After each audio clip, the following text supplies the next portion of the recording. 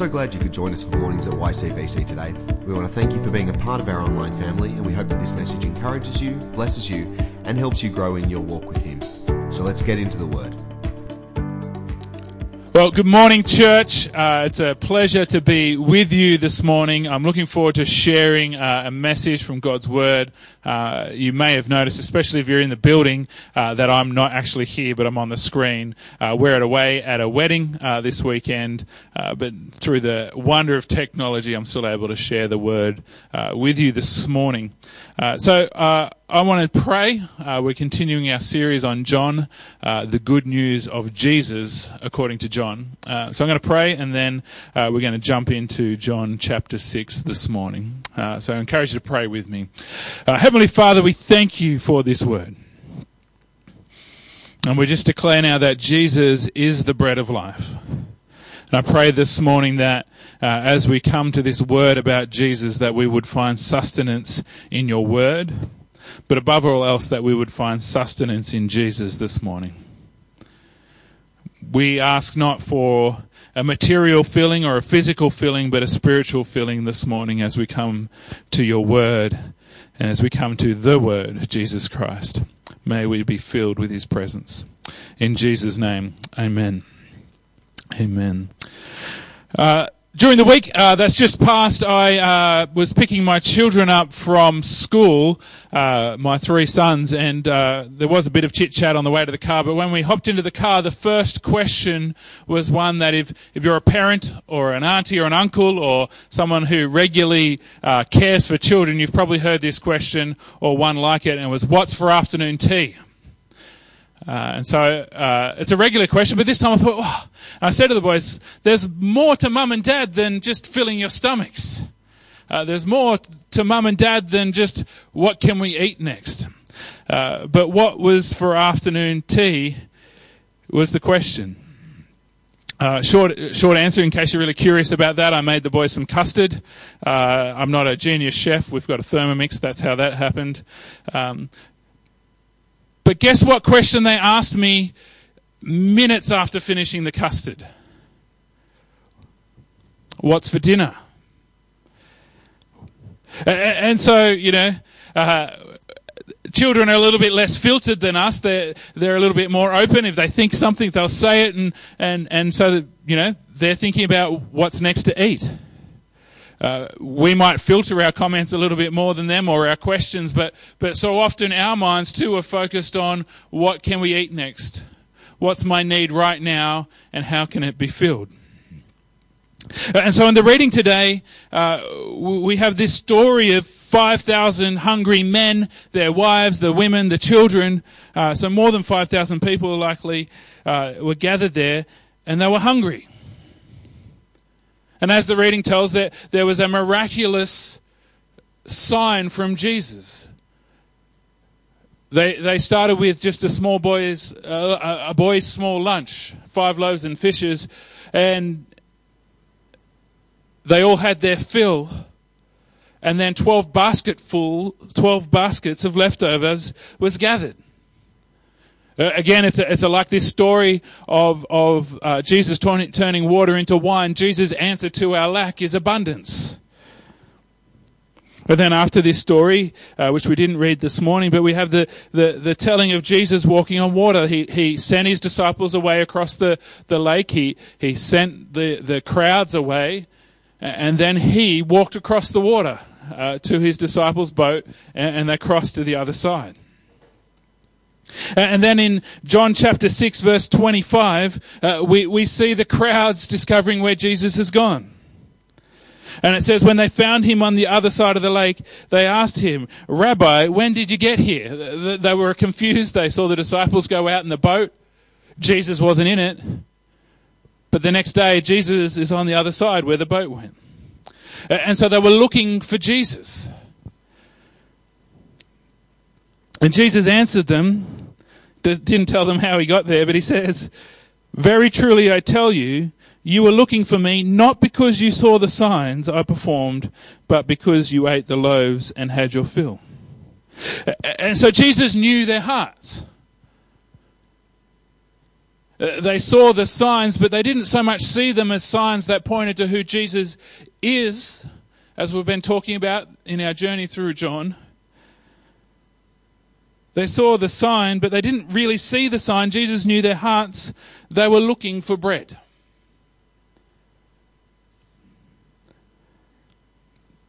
They developed an expectation of Jesus. They saw the sign and thought he was a prophet, and so they developed an expectation of Jesus as being the one who fills their stomachs. And so often this is how we see Jesus. We see Jesus as the one who will meet my physical need. We see Jesus as the one who will meet my material need. We see Jesus as the one who is merely about bringing fullness to my stomach. And so this crowd, they'd had dinner. Now they were looking for breakfast. It's always the next question. What's the next meal? And we might make light of this. We might think it's like our children just asking what's next. But this was a very real need for these people. They couldn't just go to the fridge. Most people live day to day. And so the thought of someone who can provide for their hunger was appealing. And I get it, because I too love bread. In the story of Jesus turning water to wine, we see that he didn't just turn water into okay wine, he turned the water into what was described as the best wine. And so you've got to believe that Jesus' bread would have been the best too. It would have been like quality, artisanal bread. I get it. I would have wanted more too. And so they'd had dinner, they were looking for breakfast, they saw Jesus as the one who satisfies their physical hunger, who fills their stomach, but Jesus tries to shift their perspective. And so in verse 26 to 29 of chapter 6, it says that Jesus answered them, "Very truly I tell you, you were looking for me, not because you saw the signs I performed, but because you ate the loaves and had your fill." And then he continues, "Do not work for food that spoils, but for food that endures to eternal life, which the Son of Man will give you. For on him God the Father has placed his seal of approval." Then they asked him, "What must we do to do the works God requires?" Jesus answered, "The work of God is this, to believe in the one who sent him." And so Jesus tried to shift their focus from the physical to the spiritual. As we've been talking about all through John, the aim of John's gospel, the aim of Jesus, as told in John's gospel, is to lead us to belief in him. And so Jesus tries to shift them from believing he's the one who can merely fill their stomachs to believing in him for eternal life. And so he encourages them to believe in him. And then in verse 30 and 31, the crowds respond. So they asked him, "What sign then will you give that we may see it and believe you? What will you do? Our ancestors ate manna in the wilderness, as it is written, he gave them bread from heaven to eat." And so they say, "Well, okay, Jesus, we will believe in you.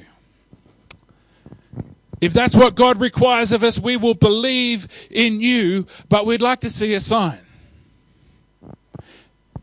And could that sign possibly be bread? Because we're hungry." They refer back to this story of Israel in the wilderness, and this is the time when Israel had been freed from Egypt by the almighty hand of God, and they were in the wilderness. And they grumbled and complained because they were hungry. History repeats and repeats and repeats. And so God provided them bread from heaven. In the Bible, we talk about it as manna. It was like a bread. It was like a flaxseed or something like that. We don't really know what it was like, but the Bible describes it as such. And they would gather it off the ground. It would fall like dew overnight, we're told, and they would gather it off the ground. They would gather just enough for one day, or the day before the Sabbath, they would gather just enough for 2 days. And so God provided for their physical hunger with bread from heaven. And it was the prophet Moses who was leading Israel at this time. And so the people at Jesus' time are saying, well, Moses was the prophet and he gave us bread. He gave Israel bread to eat. If you're a prophet, we want to believe in you, but could you give us a sign? And we kind of like the idea as bread being the sign. Just like Moses gave bread, can you give bread, Jesus? Can you fill my stomach with that artisanal bread that you fed us with yesterday? And so Jesus, and John, who's recording this for us, is urging us to believe in him that we might be saved, but they are stuck on what's for breakfast.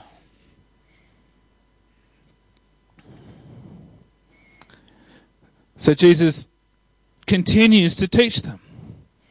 It says, Jesus said to them in verse 32, "Very truly I tell you, it is not Moses who has given you the bread from heaven, but it is my Father who gives you the true bread from heaven.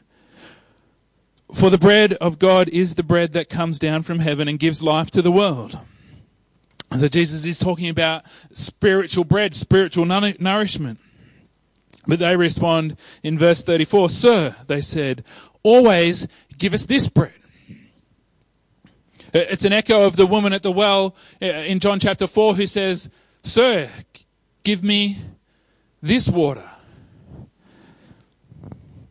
You can see them thinking, yes, now he gets it. He understands that we want bread. He's talking about giving us true bread that will never get hungry. This sounds like special bread. I want that kind of bread. Give me that bread, Jesus.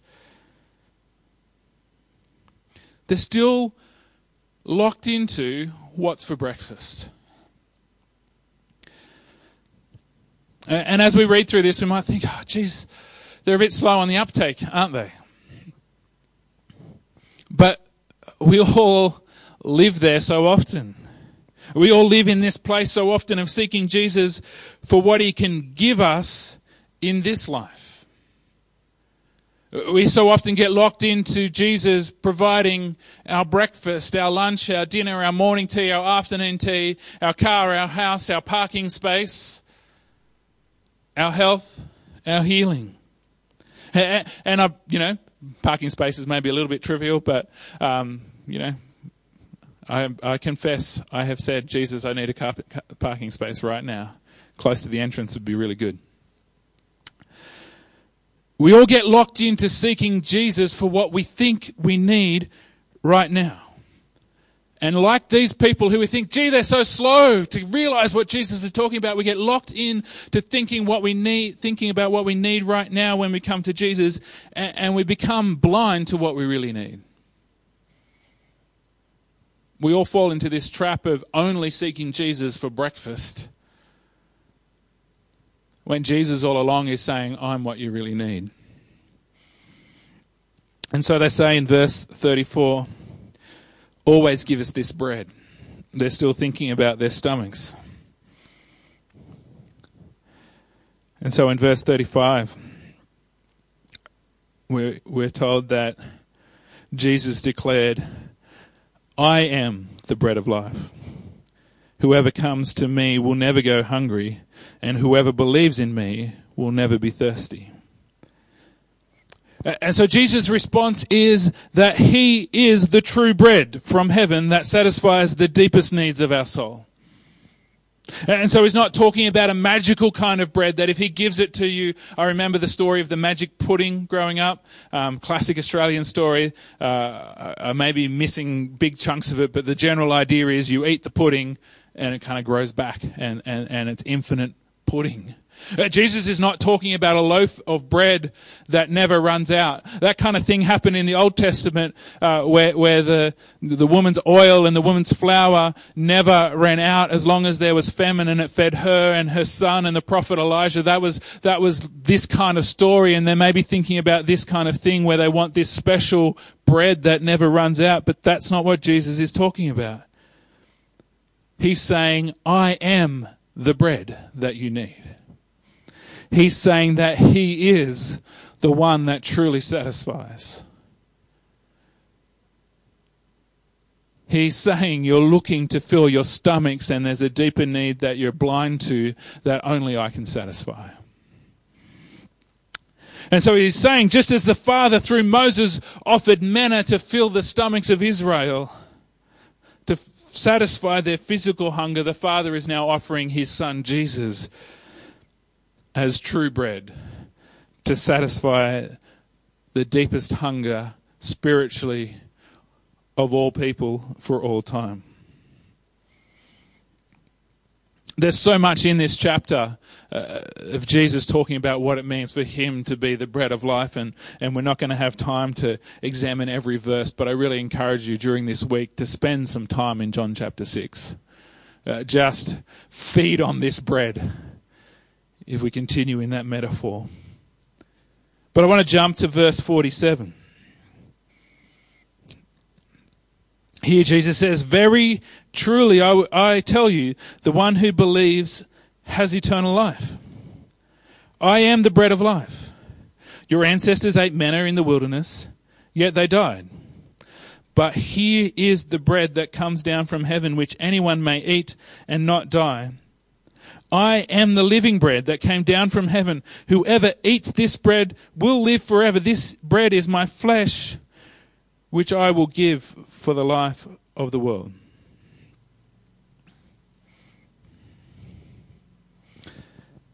And so the bread that Israel ate, the manna, sustained for a while, but they died. The scriptures tell us that death entered the world through sin.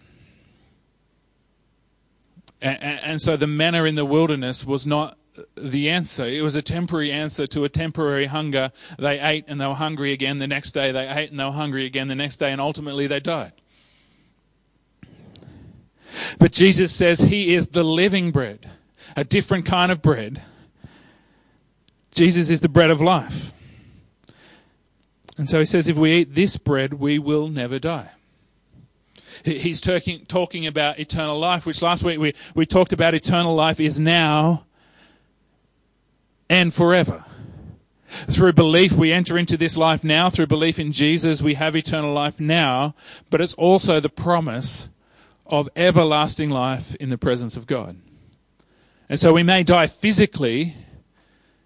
In fact, most of us will, unless the Lord returns before then.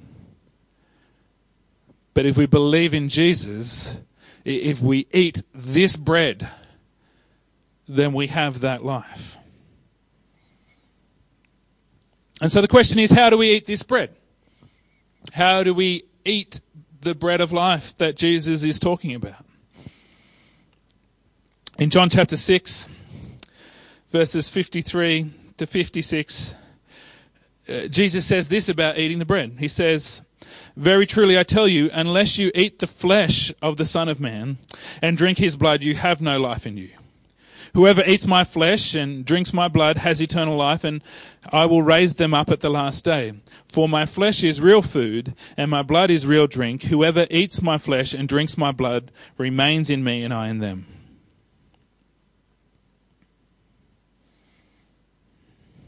And so Jesus speaks about eating his flesh and drinking his blood. How do we do that? And so if we're people that have spent some time in the church, then we'll instantly start to think about communion right now. Eating Jesus' flesh, he told us, he broke bread and told us, "This is my body, given for you. Eat this in remembrance of me." He said, "This cup is my blood, and drink this in remembrance of me." And so is John talking about communion here? Is this, communion is how we eat the flesh and drink the blood of Jesus, or another name for it might be is the Lord's Supper or the Eucharist or the Thanksgiving. There's lots of different names to this symbolic meal that we partake in as followers of Jesus.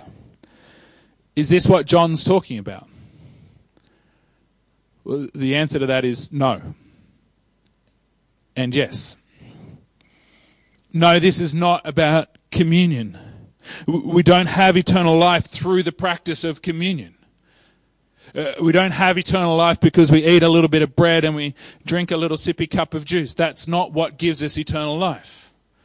And so no, this is not about communion. But yes, communion is the perfect reminder of what this is all about. How do we eat the bread? The answer is, yet again, the repetitive theme of John's Gospel is this is all about belief. If we go back to verse 47 and 48, just as one example, Jesus says, "Very truly I tell you, the one who believes has eternal life. I am the bread of life." And so we partake of Jesus' body and blood through belief in him.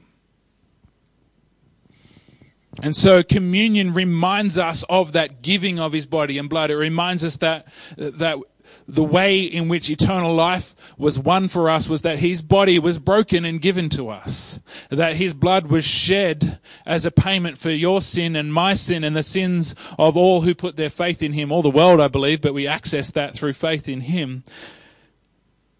But the eating of the flesh, the drinking of the blood in the context of John chapter 6 is all about belief.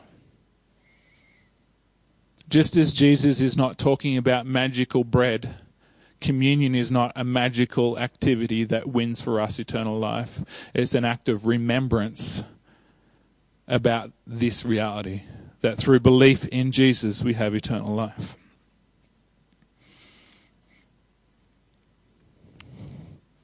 And so this was a turning point for Jesus' ministry in the Gospel of John.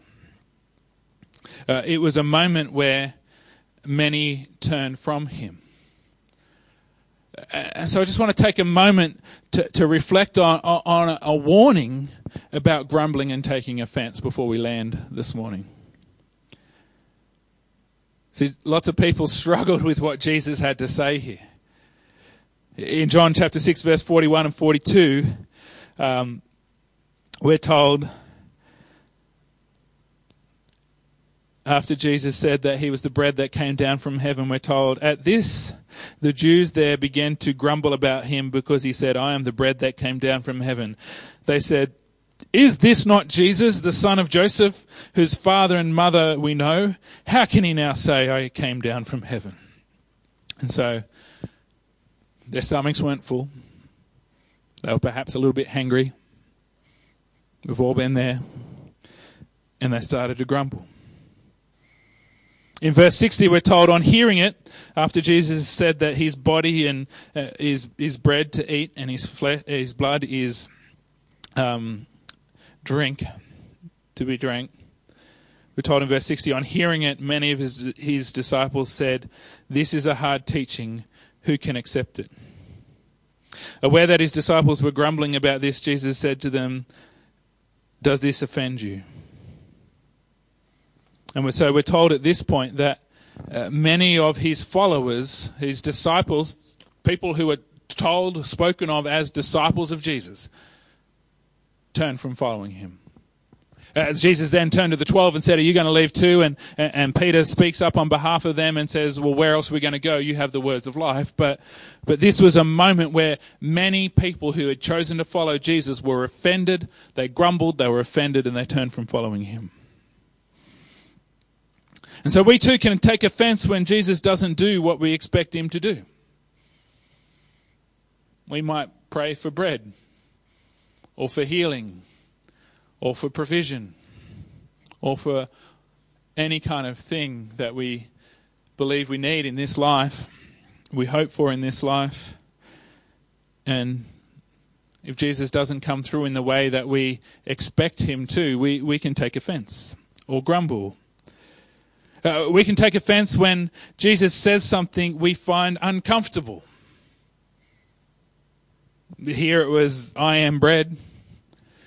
We might find some of Jesus' hard words for followers of Jesus, or we might find some of Jesus' words about eternity and judgment uncomfortable and grumble and take offense. And so they were offended by what Jesus said, and Jesus, being perfect, wasn't in the wrong in this case, but Jesus isn't the only one we can be offended by. We can take offense when someone, a pastor, a friend, a brother and sister in Christ, the church doesn't do what we think they should do. Doesn't meet the need that we kind of have this expectation that they'll need, or they might say something that makes us uncomfortable and we can take offense or grumble. And so while this passage is about Jesus being the satisfaction for our deep spiritual need, it's also a warning about grumbling and taking offense. They were offended by what Jesus said. They grumbled when he didn't fill their stomachs. But the danger is that they chose to stay in offense and walked away. And the danger is that grumbling and offense has the potential to cut us off from blessing. The tragedy is this passage is that people were offended by what Jesus said and walked away from the bread of life. Sometimes people hurt us, and sometimes that's because they've done the wrong thing. We're not perfect like Jesus. Jesus wasn't doing the wrong thing. But sometimes I think Jesus shows up, or Jesus speaks through people that might offend us. And if we walk away, we don't hear what Jesus wants us to hear. And so this passage, among many things, shows us that sometimes the very thing we need to hear comes from someone who we are offended by. And so this passage is a warning.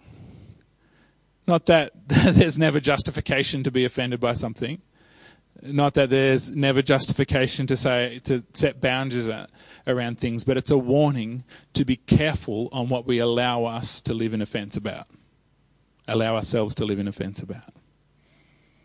Don't let yourself be one who walks away from the very thing that Jesus is trying to give you, trying to say to you, trying to sow into your life, trying to bless you with because you're offended by something.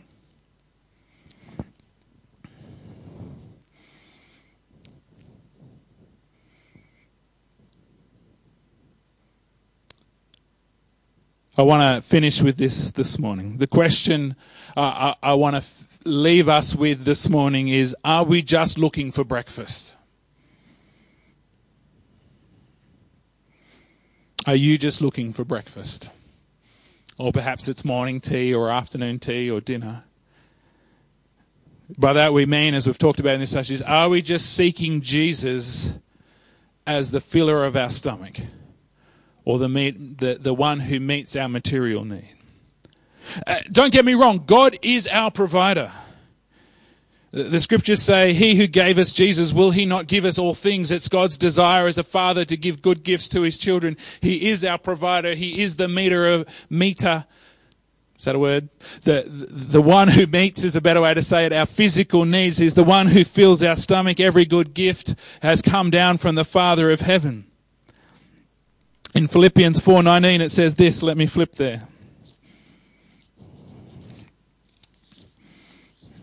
Philippians 4:19, the Apostle Paul says this to the Philippian church, and my God will meet all your needs according to the riches of his glory in Christ Jesus. And so I want to affirm this morning that Jesus is your provider.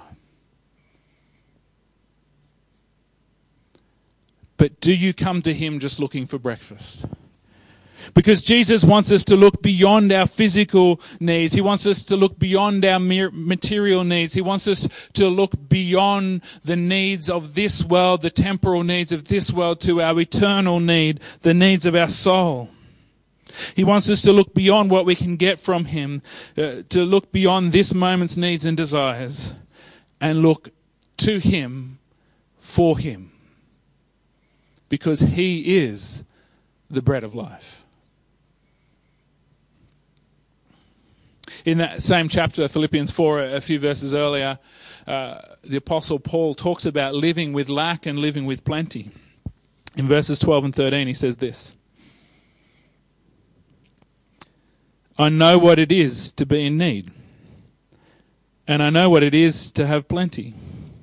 And I have learned the secret of being content in any and every situation, whether well-fed or hungry, whether living in plenty or in want.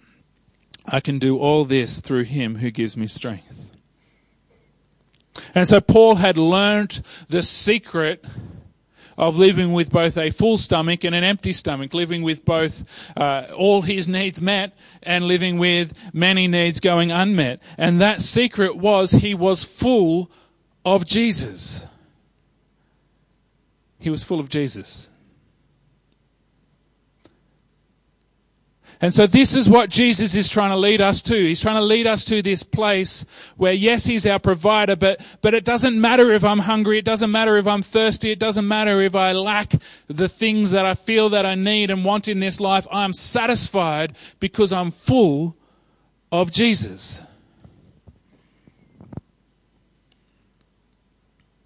Are we just looking for breakfast?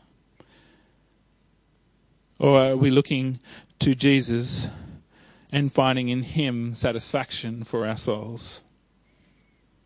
Again, the message of John is simple yet profound. The appeal of John chapter 6 is this: believe in Jesus and never hunger again. Eat and drink Jesus and have eternal life in his name. Let me finish in prayer, and then we're going to worship Jesus as the one who satisfies the deepest needs that we'll ever have. Heavenly Father, we thank you for Jesus. We thank you that through him you satisfy every need. We thank you that through him you are our provider. We thank you that you will satisfy all our needs according to your glory in Christ Jesus. But we also come to you now seeking not what you can offer us, not seeking just bread, not seeking just breakfast or lunch or dinner, but seeking Jesus. I pray this morning that whatever our physical need, whatever our material needs in this moment, whatever we feel we're blessed with, whatever we feel we lack in this moment, whether we're in lack or in plenty, I pray that right now in this moment by the Holy Spirit we would all be filled with Jesus, not just to satisfaction but to overflow.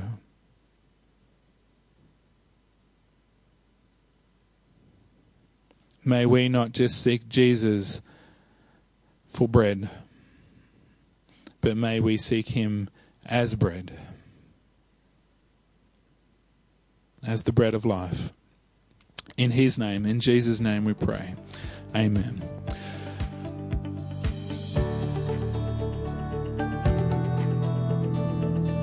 Thanks for joining us today. As you head back into your week, we want to encourage you to stay in his word, stay in his love, and stay strong in your faith. Don't forget to keep up to date with what's happening via Facebook, Instagram, or via our website at ycbc.church. See you soon.